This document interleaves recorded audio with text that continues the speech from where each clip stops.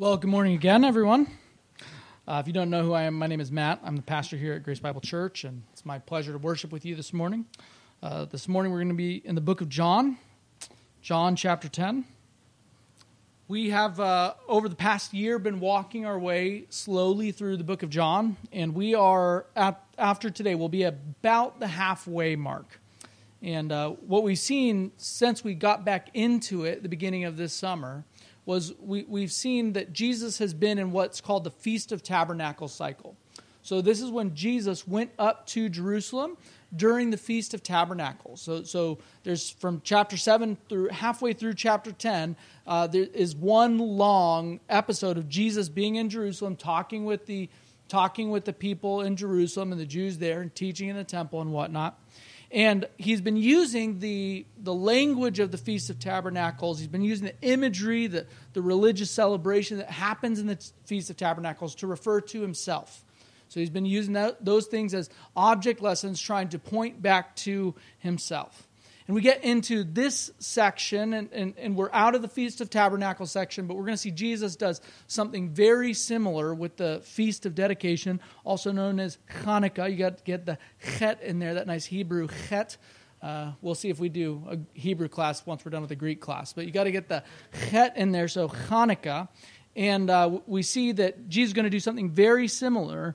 And this passage really carries on a lot of the same imagery. So even though it's a different event, this is several months removed from the last event, in many ways this is kind of continuing the dialogue that Jesus has already been had and continuing some of the shepherd imagery that we've seen. And so there's a little bit of mixing of metaphors here this morning, but it's all one continuous passage from verses 22 down through 42. So I'm going to read that and then we'll get into it. At that time, the Feast of Dedication took place at Jerusalem. It was winter, and Jesus was walking in the temple in the colonnade of Solomon. So the Jews gathered around him and said to him, "How long will you keep us in suspense? If you are the Christ, tell us plainly." Jesus answered them, "I told you, and you do not believe. The works that I do in my Father's name bear witness about me. But you do not believe because you are not among my sheep. My sheep hear my voice, and I know them, and they follow me. I give them eternal life, and they will never perish, and no one will snatch them out of my hands. My Father, who's given them to me, is greater than all, and no one is able to snatch them out of the Father's hand. I and the Father are one." The Jews picked up stones again to stone him.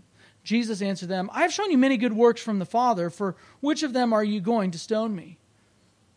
The Jews answered him, It is not for a good work that we are going to stone you, but for blasphemy, because you, being a man, make yourself God." Jesus answered them, "Is it not written in your law? I said you are gods. If he called them gods to whom the word of God came, and the scripture cannot be broken, do you not say of him whom the Father consecrated and sent into the world," some of your translations say sanctified and sent into the world, "you are blaspheming, because I said I am the Son of God? If I am not doing the works of my Father, then do not believe me. But if I do them, even though you do not believe me, believe the works, that you may know and understand that the Father is in me, and I am in the Father." Again, they sought to arrest him, but he escaped from their hands.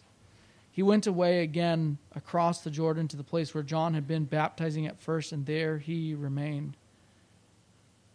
Many came to him, and they said, "John did no sign, but everything that John said about this man was true." And many believed in him there. Father in heaven, one more time we ask that you would make your word come alive to us. You say, "My sheep hear my voice." Your Son says, "My sheep hear my voice." Would we hear your voice? Would we hear the word of your Son? And in that, would we find life? It's in his name that we pray. Amen. Yesterday, about 7:15, I woke up and I was lying in bed, and I thought I should probably get up before my son gets up so that I can get a start on the day and, get settled. And then while I was still having this conversation with myself, I hear his door creak open. So I go get my son, and I get him, and the dogs are waiting anxiously to go out, and so I let them out into the wind and the rain, and they get swallowed by a fish. And my son and I, we're getting ready. I'm getting him settled. I'm making coffee, the usual thing. And about 20 or 30 minutes pass by, and I realize my dogs are still outside in the rain. So I go let them in, and they're just huddled there, kind of bedraggled looking, very resigned to the fact that they are waiting outside, waiting to get in.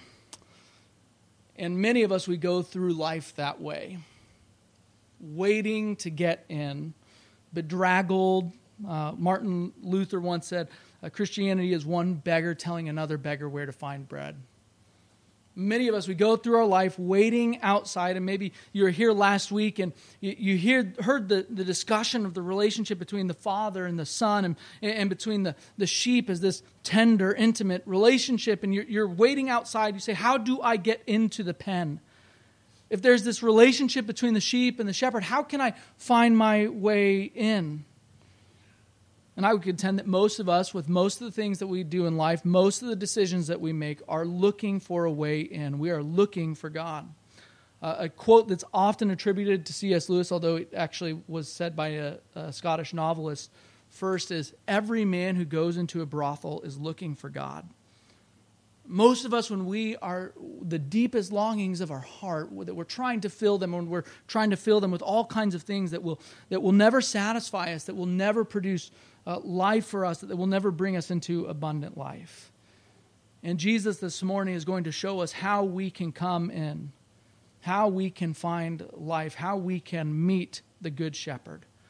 Now, I got to say this just to help us understand this. How many of you have ever had a conversation with somebody where they asked you a question and you went on a long explanation, but you didn't answer their question? If any of you have ever been in a conversation with me, you know that I do that. That is what is happening here. So maybe you're looking, especially in verse 24, it says, if you're the Christ, tell us plainly. And Jesus goes on this long, beautiful discourse that seems like it has absolutely nothing to do with the question that they're asking him. It does, but it just seems like it's a long tangent. See, the Jews are playing on one field this morning. They're playing on one level, one plane, and Jesus is on a whole nother plane. He's having a whole different conversation.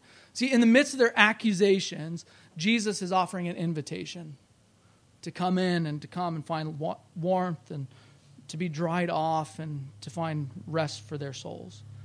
We'll see this morning that some of them do that. So this morning there are two big sections. One is the sheep and the shepherd. The sheep and the shepherd, and the second is meeting the shepherd. So first is the sheep and the shepherd, the relationship. What is the relationship between the sheep and the shepherd, and how does one meet the shepherd? How does one come into the pen? So we see in this passage that Jesus is in Jerusalem at the Feast of Dedication. That's about 2 months after the Feast of Tabernacles. As we've already said, that is the festival of Hanukkah. Well, it's actually very relevant, but we'll talk about that why later. And it's winter. And I just want to point this out between verse 22 and verse 23. It says, it was winter, and Jesus was walking in the temple in the colonnade of Solomon. It's an interesting detail. Colonnade of Solomon is on the east side of the temple. Why does it matter? Everybody knows Hanukkah takes place in winter. Why does he say in the colonnade? What's going on there? This is a detail that probably would not be in this story if it was not an eyewitness account. Because in winter, the eastern part of the temple of Jerusalem was warmer than the western side. So why is Jesus walking in the colonnade of Solomon? Because it's warmer. Why is he doing that? Because it's winter. It's an eyewitness detail. This testifies to the veracity of the Gospel of John. So Jesus is walking, and the Jews encircle him. It says that they gathered around him, and they said, tell us plainly, how long will you keep us in suspense? The Greek literally says, how long will you hold our soul up in the air? If you are the Christ, tell us plainly. And of course, by the Christ, what do they mean? They mean the one who's going to come and establish the kingdom here on earth. They're looking for a political savior, a political hero, someone who can establish an earthly kingdom and set it up, someone who can meet all of their earthly demands. That's what they're asking. They're not even asking if Jesus is that person. They're kind of asking if Jesus thinks he's that person. And as we've already seen, they're almost looking for a way to have conflict with Jesus. And Jesus answered them. I told you, and you do not believe. Now maybe you say, well, where does Jesus tell them? Well, chapter 1, and chapter 2, chapter 3 and chapter 4 and chapter 5 and chapter 6 and chapter 7, chapter 8, chapter 9. And then after chapter 10, chapter 11, chapter 12, in virtually every chapter in the Gospel of John, Jesus says things to this effect. So Jesus is like, have you not been paying attention? Is there, what is wrong with you? And so Jesus says, how many times do I have to have this conversation with you? The works that I do in my Father's name, the works that I'm doing, the signs that I'm doing, we've seen that phrase throughout the Gospel of John, they bear witness about me, and you do not believe. I've told you, and you do not believe. So why don't they believe? Why don't they believe? Well, because they're not his sheep. Because one of the attributes of the sheep of Jesus, and we see here, he continues on the language from last week, is that the sheep hear the shepherd's voice. The sheep trust the shepherd. They believe in the shepherd. They have faith in the shepherd. So he says, you do not believe because you're not from my sheep. And again, notice how Jesus is here pointing out his ownership over the sheep. The shepherd owns the sheep. That they are his and he is theirs. There's a covenantal relationship between them. He says, my sheep hear my voice. My sheep know my voice. Why do my sheep know my voice? Because I know them. Because I personally care for them and I hear their concerns and their prayers and I guide them to still waters. I bring them to green pastures. I know them and they follow me. They follow me through the valley of the shadow of death. They follow me when there seems to be no sense. They go where I lead. We talked about this last week a little bit, but in Western shepherding traditions, shepherding takes place from behind. So you use sheepdogs in a pickup truck and you drive the sheep from behind. But in the Middle East, when they would shepherd then and still today, they'd lead from the front. And they've trained the sheep so that when the shepherd calls out, the sheep know the voice of their shepherd. So much so that if 3 or 4 shepherds put their sheep into a common pen, and then it's time for them to leave, the 3 or 4 shepherds will stand in different places and they'll call out, and the sheep will follow their distinctive voice. Why? Because the sheep know the voice of the shepherd. The sheep know who it is who they're following. The sheep listen to the shepherd. They know him. It's not that they don't hear the voice of other shepherds. It's that they hear the voice of that shepherd and say, that's my shepherd. I know that I'm going to follow him wherever he goes. And Jesus says, I give them eternal life. That like the gate of the pen, that they come out and in through me, and I lead them into still waters, and I lead them beside green pastures, that I provide for their soul, and they will be satisfied. I give them eternal life. And then he says this, and they will never perish. They'll never perish. That life that I give them will last forever. It will never fade away. And the question is why? Why is it that the life that Jesus gives will never perish? Well, because no one will ever snatch them out of my hand. Jesus says, I hold on to my sheep. I don't let go of them. I don't let anyone take them from me. The wolf comes, I chase the wolf off. The false shepherds come, I chase the false shepherds off. They're my sheep, and no one's going to take them from me. We talked about this last week. He loves his sheep so much that he lays down his life for them. And if any of you were a shepherd and you wanted to lay down your life for your sheep, if there were a wolf coming and you had the choice between saving your life and saving your sheep, and you said, I'm going to save my sheep, we would say you probably care about your job just a little bit too much. This is a shepherd who goes above and beyond in his duty and his obligation to his sheep. This is a shepherd who goes above and beyond his relationship with his sheep. He loves his sheep and he cares for them. And no one ever snatches them out of his hand. Why does he care about his sheep so much? Why does he care about his sheep so much? Well, verse 29 tells us, my Father who has given them to me. Why does Jesus care so much about his sheep? Because they were given to him by the Father. Jesus, I'm not in the business of losing things the Father's given me. When the Father gives me a sheep, I hold on to it because I love my Father. I care too much about my relationship with my Father to throw that sheep away. I care too much about who my Father is to let go of those ones. That when the Father gives me a sheep, I keep it. And that Father is greater than all. And no one is able to snatch them out of the Father's hand. Why is no one able to snatch them out of the Father's hand? Because the Father has given them to the Son. The Father's not going to let go of sheep that He's going to give to the Son. He's not going to say, Son, here's these sheep. I don't want anything to do with them. The Father's not going to say, here's these sheep. Whoops, I lost one. The Father's not going to say, here's these sheep. Go out and find them yourself. No, when the Father gives His sheep to the Son, the Father ensures that those sheep will never wander away finally. Christian, your relationship with God, your eternity is secure because it's caught in the middle of the love relationship between the Father and the Son before eternity passed. And as unbreakable as that relationship is, that is how unlosable your salvation is. Your salvation depends a lot more on it than if you used a 4-letter word after you hammered your hand. Your salvation depends upon the eternal love that the Father has for the Son and the eternal love that the Son has for the Father, and that is unbreakable. It's inexhaustible. It will never run out. It will never perish. It will only get brighter and brighter as eternity burns on, and therefore your eternity is safe in His hands. He does not let go of His sheep. He does not abandon His people. That He does not let them. Yes, they may wander for a time, but He will go and find them and bring them into His pen. And they will be one flock and one shepherd. This is what we saw this earlier in the Gospel of John in chapter 6, verses 35 through 40. That the Father and the Son have this relationship with one another before time began. And part of the compact, the covenant, the relationship that they have with one another is to give each other. The Son promises to give the Father perfect obedience, and the Father promises to give the Son a people. It's what we call the covenant of redemption.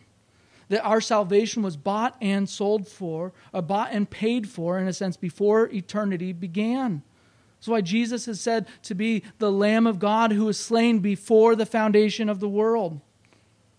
That this was God's plan from all along, to give the Son a people and for the Son to give the Father His perfect obedience. And our salvation rests secure because the Father and the Son keep their word to one another.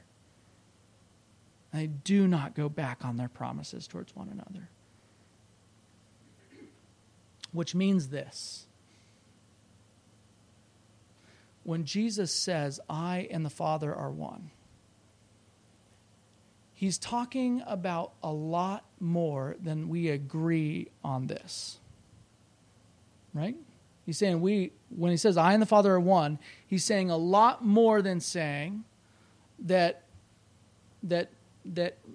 we're one in purpose. If both of them existed from before eternity began, and both of them have the power to keep you and I from falling away forever, then both of them have divinity. Now notice here, He doesn't say I and the Father are the same. He doesn't say that we're the same person. He says I and the Father are one. I and the Father are one. In other words, we share the same godness. Now, we read it a moment ago in the Old Testament in Deuteronomy. But whenever the Hebrew Bible speaks of the one true God, whenever the New Testament calls God one, it's referencing the Shema. Hear, O Israel, the Lord your God, the Lord is one. And there are various times in the New Testament that the authors insert Jesus into the Shema. That now that Jesus has come, now that Jesus has become incarnate, now that Jesus lived among us and died for our sins and risen again up to and ascended to the right hand of God the Father, we cannot understand the Shema the same way again. Because that Shema, the one true God, contains within it both the Father and the Son and the Spirit. So when Jesus is saying, I and the Father are one, he's making a very specific ontological claim. He's making a very specific claim that I am the one true God. That God from the Shema, that's me. He's making a very specific claim. Paul does the same thing in 1 Corinthians 8.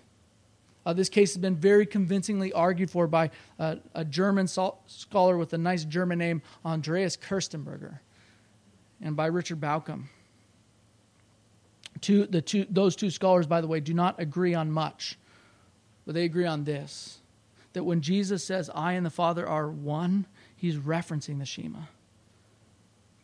Which means this about the one true God. He will not be known in the abstract. He will not be known as a theory. He will not be assented to as an intellectual fact. He will be known as a personal God, as a covenantal God, as a God who binds himself to himself, as a God who gives himself for his sheep. See, it's not enough to believe in God as a concept. We must know God as Son and know God as Father. This is what Jesus is saying. So you can see why when the Jews come to him and say, are you the Christ? Jesus, who knows what they're thinking, says, that word that you're saying, it does not mean what you think it means. I am the Christ, but you don't understand exactly how I am the Christ. I'm the Son of God, the eternal only begotten God of God from before time began. The God who's been consecrated and sent into the world. As he'll say later, I am in the Father and the Father is in me. In that way, he's the Christ, the anointed one, the one who's come to save his people from their sins. And if we're going to call him Christ, we have to mean that too. And so Jesus paints this relationship between the Father and the Son, and between the Son and the people, and the shepherd and the sheep. And he's drawing together so many of these things that we've already seen in the Gospel of John. And he has not answered the question the way the Jews were expecting. But he's answered it in a way that to them seems blasphemous. And so they go to stone him, and yet in the midst of this conflict from verses 31 down through 39, Jesus gives them an invitation to come in and meet this one true God. So even though they are trying to attack him and put him to death, he is trying to offer to them eternal life.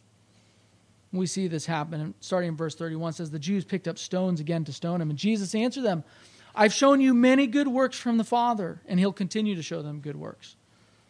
For which of them are you going to stone me?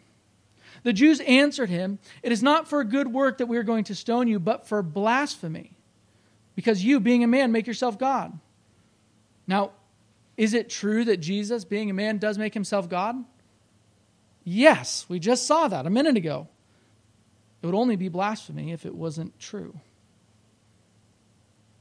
So Jesus says this in verse 34, and it almost seems like a cop-out, but it's not. He's trying to help them clarify exactly what they're accusing him of. Jesus is trying to say, you're accusing me of this, but I just want you to think clearly about what it is that you're accusing me of. It says, Jesus answered them, is it not written in your law in the Old Testament? I said, you are gods. Now that's a quote from the book of Psalms, Psalm 82, verse 6. And in that psalm is talking about the superiority of the one true God compared to all others.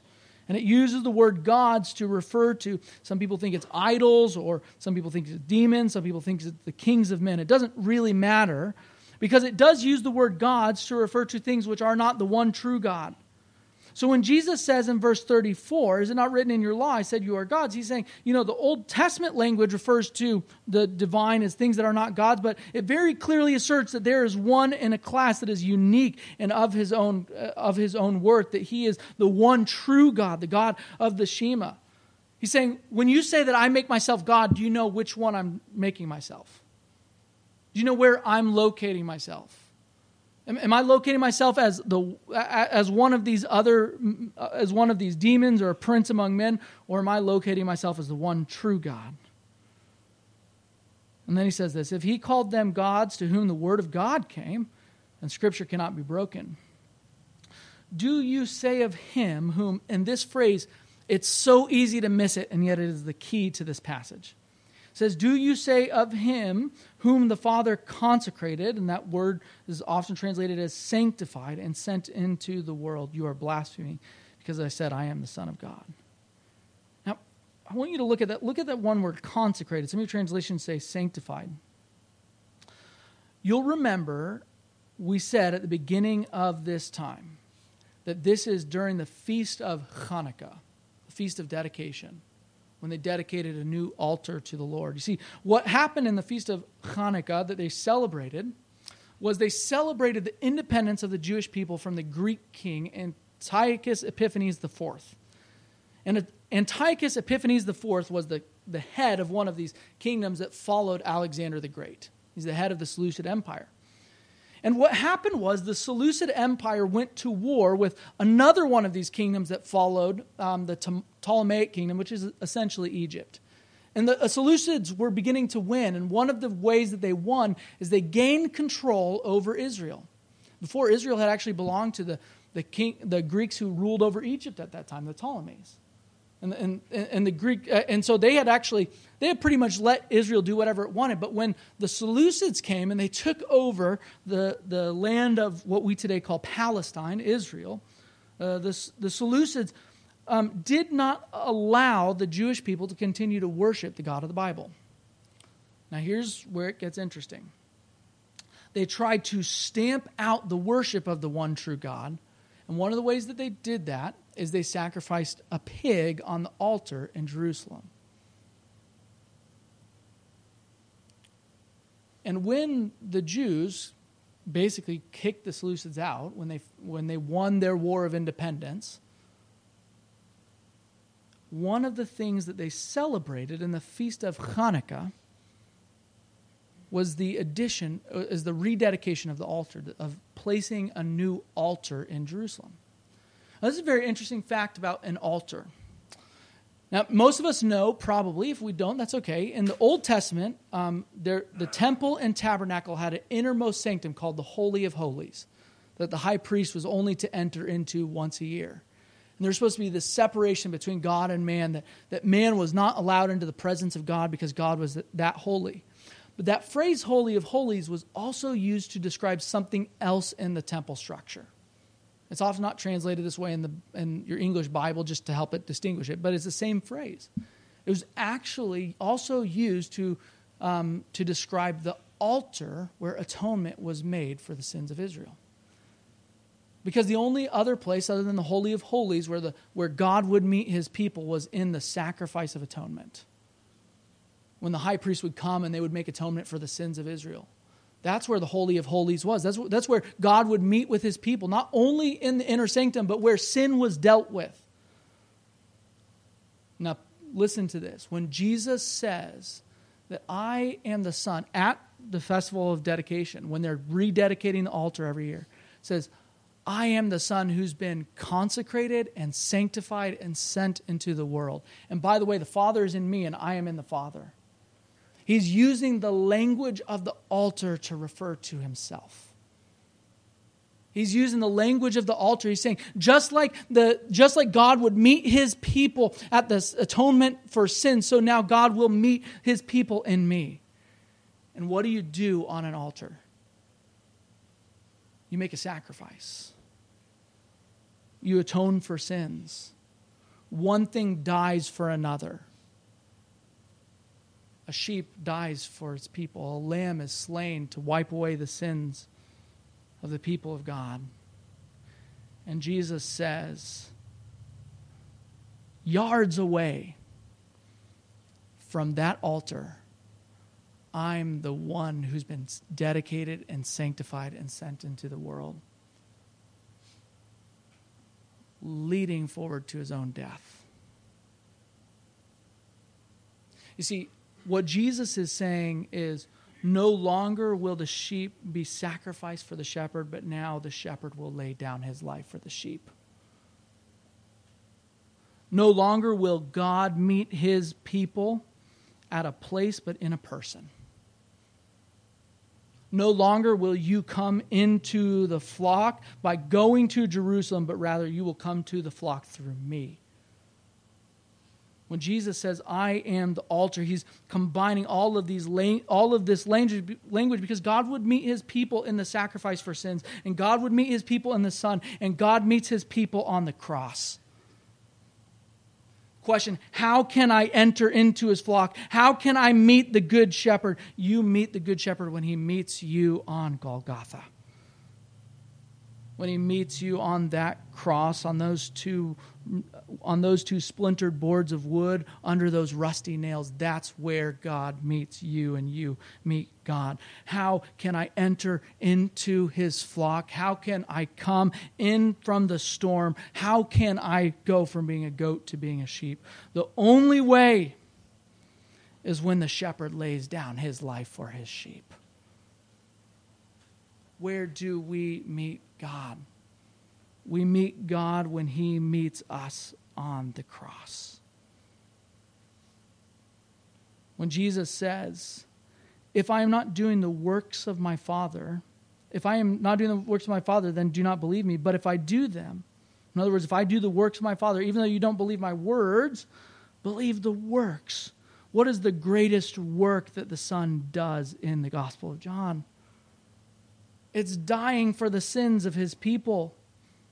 It's being the Lamb of God who takes away the sins of the world. Where can you and I meet the Father? Where can you and I meet the Son? Where can you and I meet the Good Shepherd and enter into that place and find life? Only in the death of Christ. Only in the death of Christ. And of course, they seek to arrest him. But he escapes from their hands and he goes away across the Jordan to the place where John had been baptizing at first. And there he remained. And many came to him and they said, John did no sign. Notice the word sign again. But everything that John said about this man was true. What did John call him? There goes the Lamb of God who takes away the sin of the world. And many believed in him there. Of course, we'll see the relevance of this all for for next week, why he geographically went across the Jordan. But if we could turn to apply this passage, let me just say this. God wants you to meet him.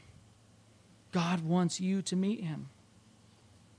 God does not want to be a deistic deity who starts the world spinning and walks away. God wants to be met. He wants to be known.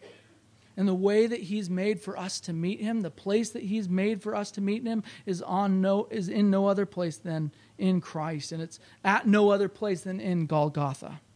God wants you to meet him. Number 2, God will not be known as an abstract deity apart from the world. He will not be known as a concept. God will not be known out there somewhere. He will not be intellectually assented to. He'll only be believed and trusted as a personal God, as the Father, Son, and Holy Spirit. He'll only be believed and known and trusted as the God who goes to meet his people, who comes down and joins his people here on earth. God will only be known in the death and the resurrection of Christ. Number 3, the only way to draw near to him on the cross, the only way that you and I can have our sins washed away, put into the bottom of the sea, nailed into his hands, is by approaching him by faith. Notice here how often the word believe shows up in this passage. It's the same word for faith, for having faith. It says, you do not believe. But you do not believe. He says, you don't believe my words, believe my deeds. Of course, the Gospel of John this chapter even ends, and many believed in him there. The purpose of the Gospel of John is these things are written so that you might believe, and that by believing might have life in his name. You and I cannot approach the cross with something to barter and something to trade. God will never be impressed with how many good things that we do. The fact that we would even try to compare our good deeds with the one deed that he did on the cross is repulsive to him. We must come, as the old song says, nothing in my hand I bring. Simply to the cross I cling. Christians, you and I must approach him by faith alone and Christ alone. Number 4. Jesus says, I know my sheep. I know my sheep. I know them intimately. I care for them. I know their needs and their concerns. I know the things that keep them awake at night. I know their anxieties, their fears. I know how and when they might be overconfident. I know my sheep. You and I often say with a measure of truth to other people, you don't know me. But we dare not take that mentality before the Son of God. Because he says, I know my sheep. I know them. Which means that you and I must be known. And what I mean by that is, if he knows his sheep, if he cares for their concerns, and he wants to give them life, then we ought not dilly-dally in asking him to care for us. He already knows our concerns. He already knows our cares. Then why wouldn't we take advantage of that? What sheep, when it needs some food, is going to run away from its shepherd? What sheep, when it needs to be protected, is going to run towards the wolf? Christians, you and I as sheep must draw near to the shepherd. We must not run away from him. We must run to him. Be known. I'd also say that he says, my sheep hear my voice. It's because they have heard it enough that they're trained to listen to it. And I would ask you, have you listened to his voice enough that you're trained to listen to it? Have you disciplined yourself by spending time in the Word and devoting yourself to the knowledge of the Word of God? Have you made excuses about why you can't be in Scripture instead of getting into Scripture? You know, we say here, it's not so much how much you read in any one setting, how much you're capable of reading, but rather what we're interested in is if it's a habit. Because the reality is, if it's a habit, if it's something that you're working on, of course you're going to be able to read more. Think about it this way. How many of us, and I know there's a handful of exceptions, so if you're an exception, you know it, so don't say anything, but how many of us would go out and run a marathon today? Not me. If we are to run a marathon, we have to train for it. Christians, if we're to know the Word of God, it means that we must train ourselves in it. It means that we must spend time getting to know it, devote ourselves to it, give ourselves to it, that we must eat it like the daily bread that it is. This also means 6 or 7. That we should follow him. He says, my sheep hear my voice, and I know them, and they follow me. If you are his sheep, you ought to follow him. What I mean by that is you ought to trust him enough that when he says, go, here you go.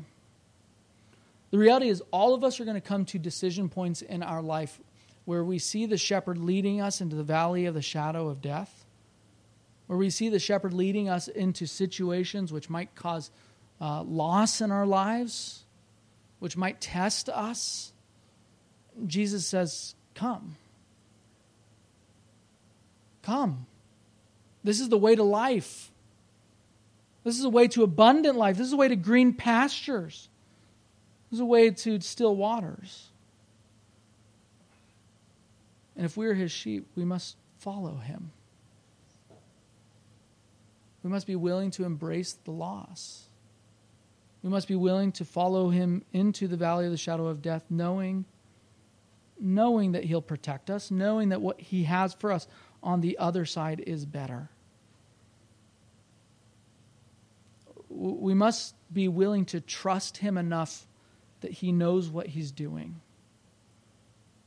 That his way is better and his word is truer.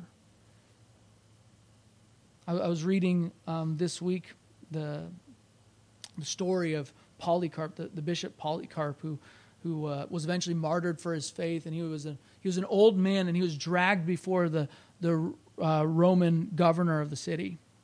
The Roman governor saw that he was an old man, and he begged him. He said, "Consider your old age, that you could die in peace. Don't make me put you to death. Don't make me put you in the arena. Don't make me put you, but just all you don't even have to say it. You don't even have to mean it. All you have to do is say Caesar is Lord." And Polycarp said, "For some 82 years I've walked with my Savior, and he has never once let me down. How can I deny him now?" Christians, if we are his sheep, if we've met him in the cross, if we've followed him, we must be willing to embrace the cost to get the gain. We must be willing to follow him into the arena. To be willing to take a bold step for our faith. Maybe that just means sharing the gospel with somebody. Maybe that means doing something that's really uncomfortable. Maybe that means starting a new habit. Maybe that means confronting somebody who's in sin. Christians, Jesus says, "My sheep hear my voice, and I know them, and they follow me." Are you following him? Are you trusting him? Are you obeying him? Finally, Jesus says, "No one will ever snatch them out of my hand, and no one will ever snatch them out of my Father's hand." If you are here this morning and you are worried that the winds and the waves are going to pick you up and take you somewhere else, and you're worried that the ground is going to fall out underneath you and the sky is going to cave in on top of you, if you're worried that you've done something that he would never hold on to you after, if you're worried that he would possibly get tired of you and let you go, if he'd worried that you, maybe because you have betrayed him, he would betray you, if you're fearful and the irrational part of your brain says, "I know he always holds on to others, but he might let go of you," hear these words: "No one will snatch them out of my hand." Because I don't lose those things that the Father has given me. And my Father doesn't lose those ones who he's given to me. Christians, you and I ought to rest in that promise today. Father in heaven, we thank you that you do not let us go. That your Son has purchased us at the cost of his own blood. Father, we thank you that you have given us to the Son, and we can never be pried out of his hands. And no one will ever pry us out of your hands.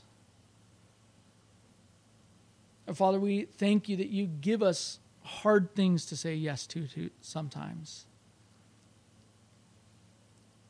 We pray for us that you would help us to act like sheep and not act like goats.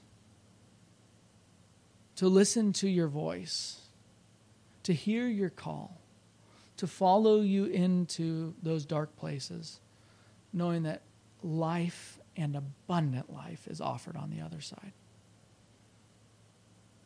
Father, would you help us to trust you when the winds and waves are around us? Would you help us to hold on to the one who holds us and to never let him go, because he will never let us go. Amen.